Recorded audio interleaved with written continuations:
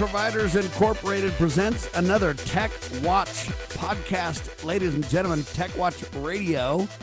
I am Sam Bushman, your host. Jay Harrison with me, your co-host, and we're talking tech. We keep an eye on tech so you don't have to. Hi, Jay. Happy 2024, Sam. It's right around the corner, indeed. happening. Depending on when you hear the podcast, it'll be happening already, possibly. Do you have goals? Do you have New Year's resolutions, Sam, for 2024? Goals? Come on now. Have you had any time to even think about that yet? I actually believe in New Year's resolutions. A lot of people don't believe in them. Right. It's a little nuanced. I believe in them in the sense that I think that they say that if you don't write down a goal, it's not really a goal. So you need to kind of write it down and kind of codify it. I believe goals, New Year's resolutions, all these different things. What you really need is an accountability partner, in my humble opinion, to make something work, to stick with something. And a lot of people don't believe in New Year's resolutions, so they're like, nobody sticks to them anyway. What would a date have to do with all of a sudden being motivated to do something? I agree with all those points they make. Right. But I would also say anytime you get a chance to better yourself, anytime you get a chance to make goals or set landmarks or chart your course or assess where you are and kind of calibrate the compass, so to speak, I think is always a good thing. And so in general, I'm for New Year's resolutions. I'm not for making them under pressure because other people want you to. But I am for kind of stepping back and saying, hey, what do you want to try to accomplish this year? What do you want to try to do better at or become knowledgeable at or whatever the case may be? And I think there's wisdom in that for people to kind of assess that, think about that, write that down, create an accountability partner. I don't think a New Year's goal needs to be a sink or swim. In other words, a success or failure. I think most of the time we miss our mark. We don't always get there. But I think it's the journey that is what counts. And I think the journey is key to this thing. And I bring that up because that's how we make incremental gains in tech as well, Jay. You know what? You don't all of a sudden just say, hey, we got AI.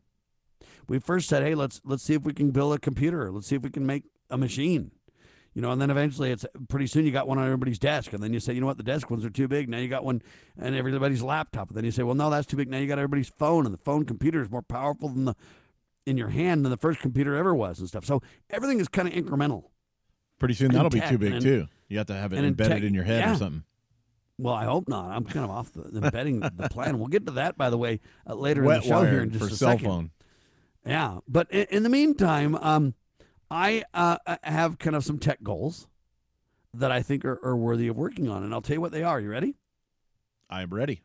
It's weird. Wait, should I write these down? If you want to do them, yeah. I'm just kidding. If you don't want to do them, then you probably shouldn't write them down. But here's the deal. I think we need to remember tech is there to serve you, not to own you. And I think oftentimes we get led around by the technos. I don't know what you call it, ring in the nose, tech ring, whatever. You get led around by the nose by tech a lot of times. Pretty soon you're just running around and obeying tech all day. It's owning you. It's controlling you. You live to satisfy tech, and it needs to be the other way around. It's stressing you out. Yeah, tech works best, ladies and gentlemen, when it solves simple tasks for you. Tech works best when you don't even think about the tech, you just use it. And it's so ubiquitous and so seamless and so easy to use and so clear and simple that you don't even really think about it. When you're starting to think about tech as the average person, instead of because you love tech like us, but the average person, when they think about tech, it's only when there's problems, Jay. And so one of my goals is to start to simplify tech in people's worlds. The nature is to add. I'll just take Microsoft, for example. They want to add everything. What are they going to do for the next version of Word? How are they going to make it more powerful, more capable, more? We've already kind of crossed that Rubicon to where now, man, that big ocean liner needs to become a speedboat, buddy. We need to simplify this down and say, look, 80% of the people use, 20% of the features? Or whatever the case may be. We need to kind of start to simplify tech. And so that's my initiative for 2024. How do I, for my clients, for my people, simplify tech and make tech serve them, not own them? Make it not in the way. Make it simple. Make it easy. Make it clear. Make it comfortable. Make it all these. So simplification of tech is my goal, Jay. That's a good one. Good one to have. You want it to be people to interact with it, but to be seamless and not a burden and not something they have to think about every time they interact with it. That is the quest. That is the goal. Yep. Do you have any tech resolutions or goals, Jay? No, I haven't thought about it a ton. I probably should give it more thought. I don't have any, I'm not big on New Year's resolutions, like you said, as far as setting them up and saying, oh, I got to stick to this thing or whatever.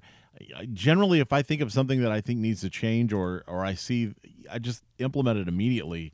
As far as soon as I would learn about it, I certainly don't wait till the calendar year to make a change like that. So, no, I mean, certainly there's things I'd like to see for the world and peace and prosperity and things like that. And you kind of reflect on those in these times when you see a calendar year, because there's that arbitrary shift in time and time off and things like that. But not anything that I've certainly not put on paper. To go back to your point of view, it's not a goal unless you write it down. I guess I don't have any. You got to work on it, buddy. Yeah. Anyway, so Sam's tech goals for 2024.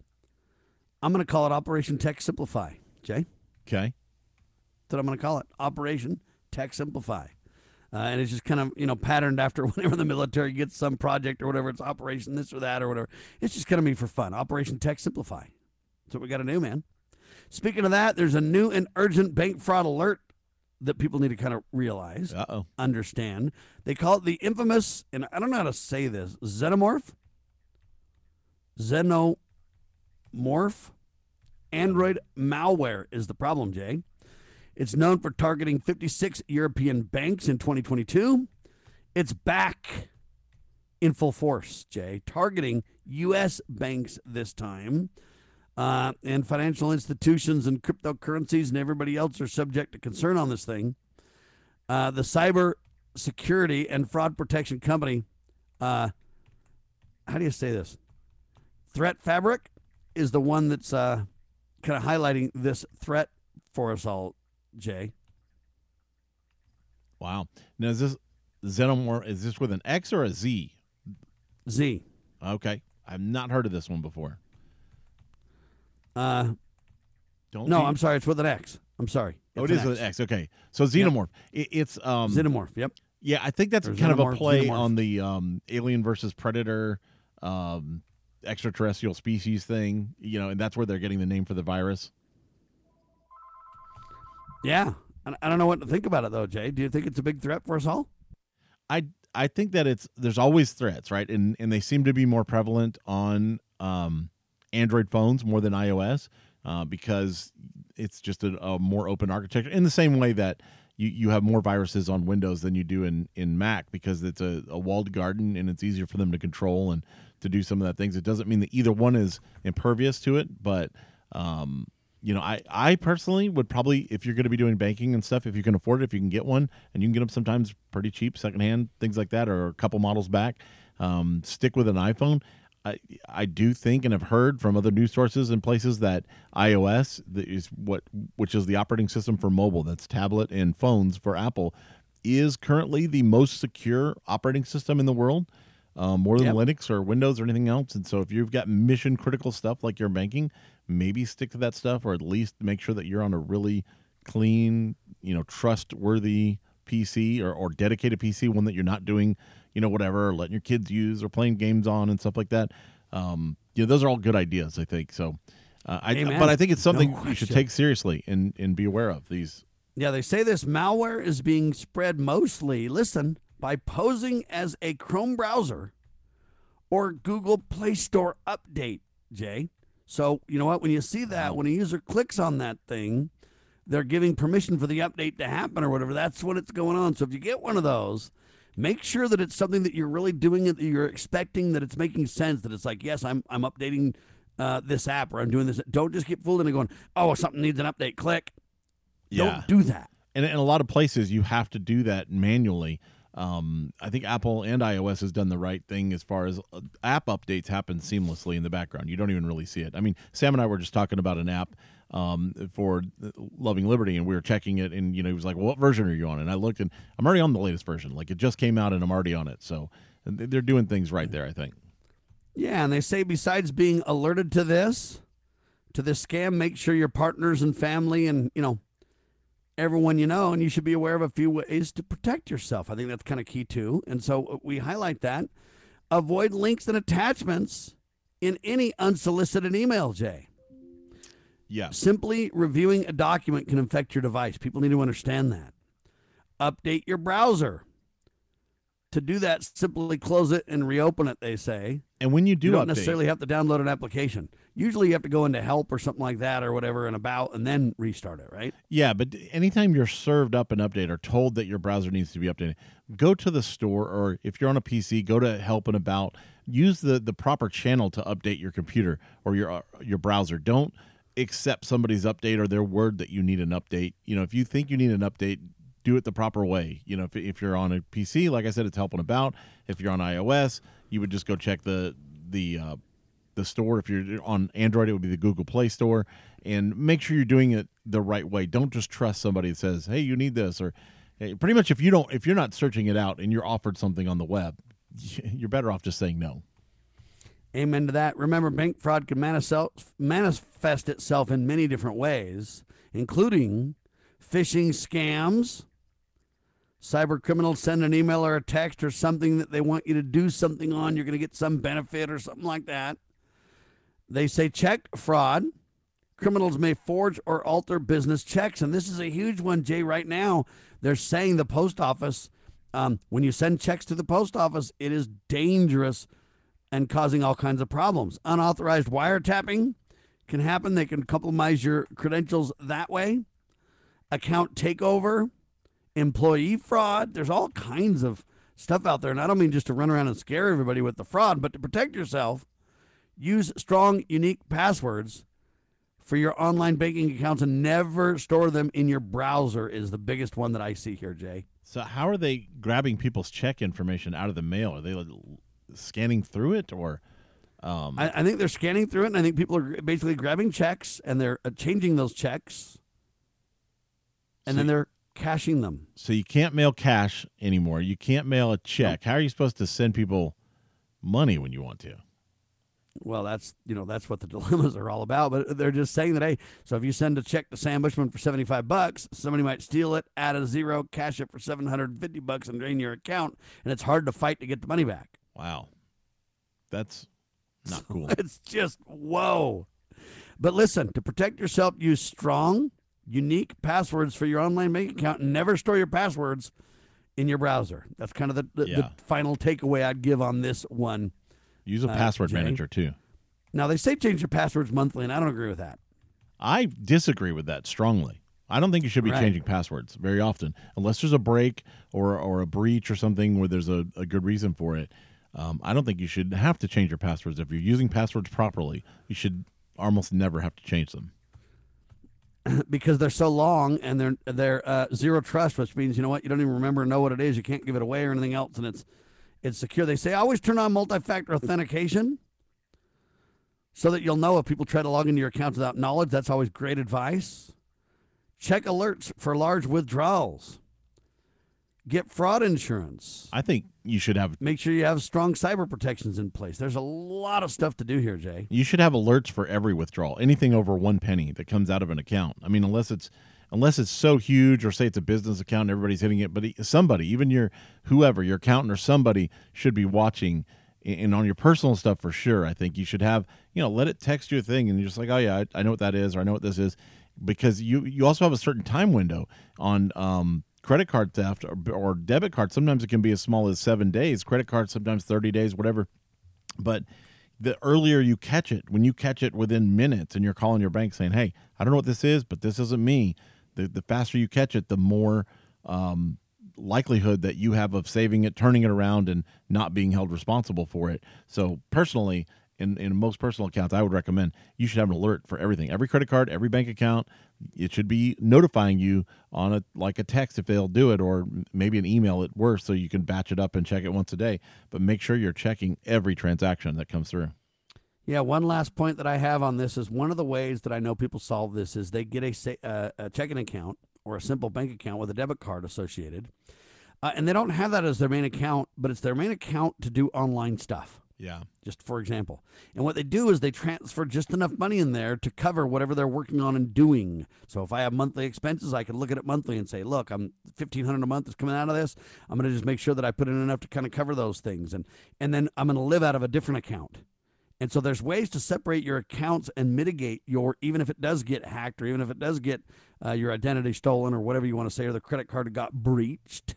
They might be able to take out that money, but they're not going to take out all my money. Or so there's ways to That's a work good on that strategy. too. That's worth working on. It takes a little bit of babysitting, but it's a whole lot less work than getting hacked or getting betrayed, Jay. Because that is, I'm telling Absolutely. you, I've had my identity stolen. It is gnarly. I know people that use Cash App accounts for this. The very thing of what you're talking about. It's a debit card. Great example. It's got a card that you can turn on and off instantly in the app, so you can shut it down if you want or turn it back on only when you need it.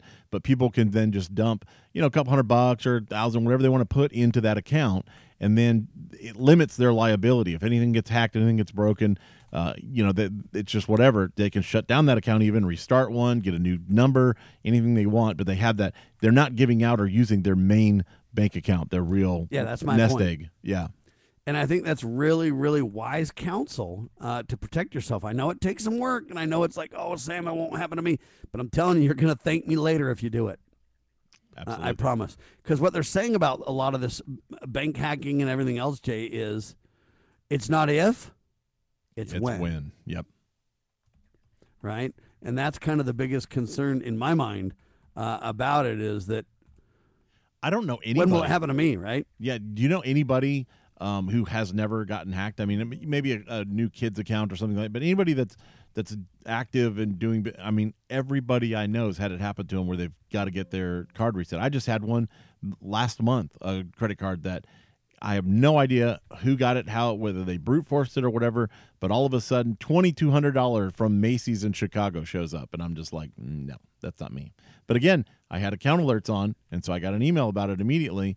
And not only that, but not only did I get the normal email about the transaction, but in this case, I even got an email from Capital One and said, hey, is this a transaction that's you? Because it looks suspicious automatically. So they were already on top of it. But, you got to have those alerts, and you got to know what's going on. Amen to that. Final story of this edition of Tech Watch Radio. We keep an eye on tech so you don't have to, ladies and gentlemen. Brought to you by NetworkProvidersInc.com. The race to put brain implants in people is heating up. Now, a lot of times people want to make this political. I don't. I want to talk about the tech. Emily Mullin writes the piece and basically says, thanks in part to Elon Musk's agenda, the field of, quote, brain-computer interfaces has captured both public and investor interest, I guess, with a bunch of companies now developing, quote, implantable devices. You might see some of this at the CES show if you went, Jay. But this is kind of interesting indeed, to say the least. What do you think of this? I think that it's kind of scary. And I don't mean just for, crazy reasons. I mean, having wet-wired hardware in there, you put yourself up for infections or problems like that. I mean, there's just like, I don't know that you want to breach the skin, so to speak. Now, I could see maybe some sort of headset like glasses or piece that would be able to monitor brainwaves or interact some way like that. That would be a little bit more sensible, maybe. But some of the stuff I've seen, like from Elon Musk's team, they're literally implanting things into your head, and I don't know that I'm a big fan of that. I certainly personally, I don't think I would be first in line to try that out myself. I would shy away from that stuff quite a bit, I think. Well, I agree 100%. And I think in general, anybody who's like, hey, why would I want that? I don't want that in my day-to-day whatever. But I look at it a little differently, Jay, and let me kind of explain the thought process. I'm not for this technology just wholesale. In other words, I don't want them just to say, oh, I'm going to plant this thing in my head and take control of my brain or kind of a thing or whatever. That's like crazy and scary and everything else. But a lot of these things are going to do things for people that are helpful. So I'm going to be going and getting some disc replacement surgery in my neck. So they're putting these hardware discs in there. And so, we've had body parts replaced and whatever for a long time. When will this be an implant for appropriate purposes versus problematic purposes is the question. Technology is not bad. It's how it's used that becomes kind of the issue. And so if you say, Sam, rather than you putting on something to test your blood sugar or whatever else, we can put this little thing under your skin that can then transmit to your watch, that then can give you all these daily stats on your health and everything else. And, hey, it's a really simple whatever. I mean, is that any different than a pacemaker? You wouldn't hesitate to get a pacemaker if you needed one. Right. It's a device implant. Well, and I So think that, the line is what it's for and who's in control of it, right? yeah, certainly. And I think there's a difference between when you're trying to repair something or you're trying to fix an issue versus just like augmentation for the sake of exploration or like, hey, I'm going to be able to turn my lights on when I walk in the room or just by thinking about it. Do you want to get a brain surgery for that? I don't know, but if they had something that say somebody's had damage or a stroke or this could repair your eyesight or something like that, like it's different. I think that way also. I mean, for example, if you're getting discs or a shoulder replacement, you've got an issue with your shoulder. It's already hurting or it's got problems. They're having to replace the joint. That's more of a repair issue, and that kind of warrants that sort of invasive thing. But just to be able to turn your lights on and go get brain surgery for that, I'm not a fan. Well, or to expand your memory, or for somebody to control you, or whatever. It gets very concerning in a heartbeat. But look, pacemakers came out a long time ago. And I remember even in probably 75, my dad got a pacemaker, and it literally saved his life and ran his life till he died in 2006. And he lived 30 plus years with a pacemaker, and it was a blessing and a half. And so we need to kind of realize that that's a trade-off that's worth it. Technologies are not bad. Yeah. It's when and by who and how and what the purpose is that I think we need to look at. We need to look at every, whatever we want to call it, every case separately. Yeah, and say, weigh the pros and cons, and everyone's going to draw their lines differently. Some people don't mind having their DNA done. Others are like, no way, I'm not doing that, right? Yeah, so and I agree with that. It's a personal thing. I think that people should have the choice. I'm not against it in the saying that you can't do it or somebody else can. I'm just saying personally, I might not, but other people would feel differently. I mean, there are people that are differently abled and people who are more on the exploratory edge, and I think Elon Musk is one of these guys. I don't know if he's getting it done himself. I don't know, but he's kind of a guy that's like he lives on that bleeding edge frontier, and good for him. I mean, we need people like that. If you didn't have pioneers and innovators like that, humanity would stagnate. And I'm in the middle of Jay and saying Elon. I'm not a frontier guy on this thing by any means, but I'm also not the guy never to do those things. I'd evaluate it personally, each example, and say, does this have a need? What's the upside, the downside, the risks, the benefits? And I would basically make my determination on a case-by-case basis. That's me. That's how I would Agreed. Go. Same here. I think I'm actually more like you than you might think. Jay would never do it, but I might, No, I'm just kidding. It's really the point that I'm getting across about this is technology is not good or bad. I understand that. It just exists. It's how it's applied by whom and what their goals are and what their intentions are. The pacemaker was never used against my father in a negative way. It just saved his life. It kept his heart stable and okay. It let him live a wonderful life for literally like 30 years plus kind of a thing, where he would not have had. He would have died without it. Yeah, exactly. So, it's really valuable. There's also other implants where people have things for insulin or things for pain sometimes that make some sense. Yeah, or inner ear implants to be able to hear again. Yeah, cochlear ear implant, right. So, we need to look at it that way and not panic about it. But we also need to be wise and not let it become Big Brother implants or control mechanisms or somebody else deciding things that we don't want thing. That's where we need to make sure that we get the laws and we need to think through this and debate this and have it well thought out. We can't just run into it headlong. And that's part of the reason we bring it up on this show and discuss the kind of ins and outs of it from a technology point of view is to kind of let people know, look, these are things the average American needs to think about because they will eventually cross your desk. That's right. They will eventually come to a body near you. We want technology to serve you, not own you. Right, Sam? That's right. It's absolutely right. And it's an important distinction to make, I would clarify. That's the final story of the hour. If you want to share these podcasts with your loved ones and friends, npitechguys.com is where you go. We're on Apple Play. We're on all the killer services. But we built a new website. If you go there, you'd see all the podcasts and all the show notes, and you can listen and share it with your friends and everything else. If you click a button, you can see all the news that we track at Network Providers, Inc. as well. So there's a lot of cool stuff going on. Check it all out at npitechguys.com, will you please? And if you need anything, Sam and Jay are just an email away. Talk at techwatchradio.com. You can email us. We'd love to hear from you anytime. And the best part of it all, ladies and gentlemen, is we keep an eye on tech so you don't have to. Thanks so much. Happy New Year. Make it a great tech day, will you? Hey, thanks.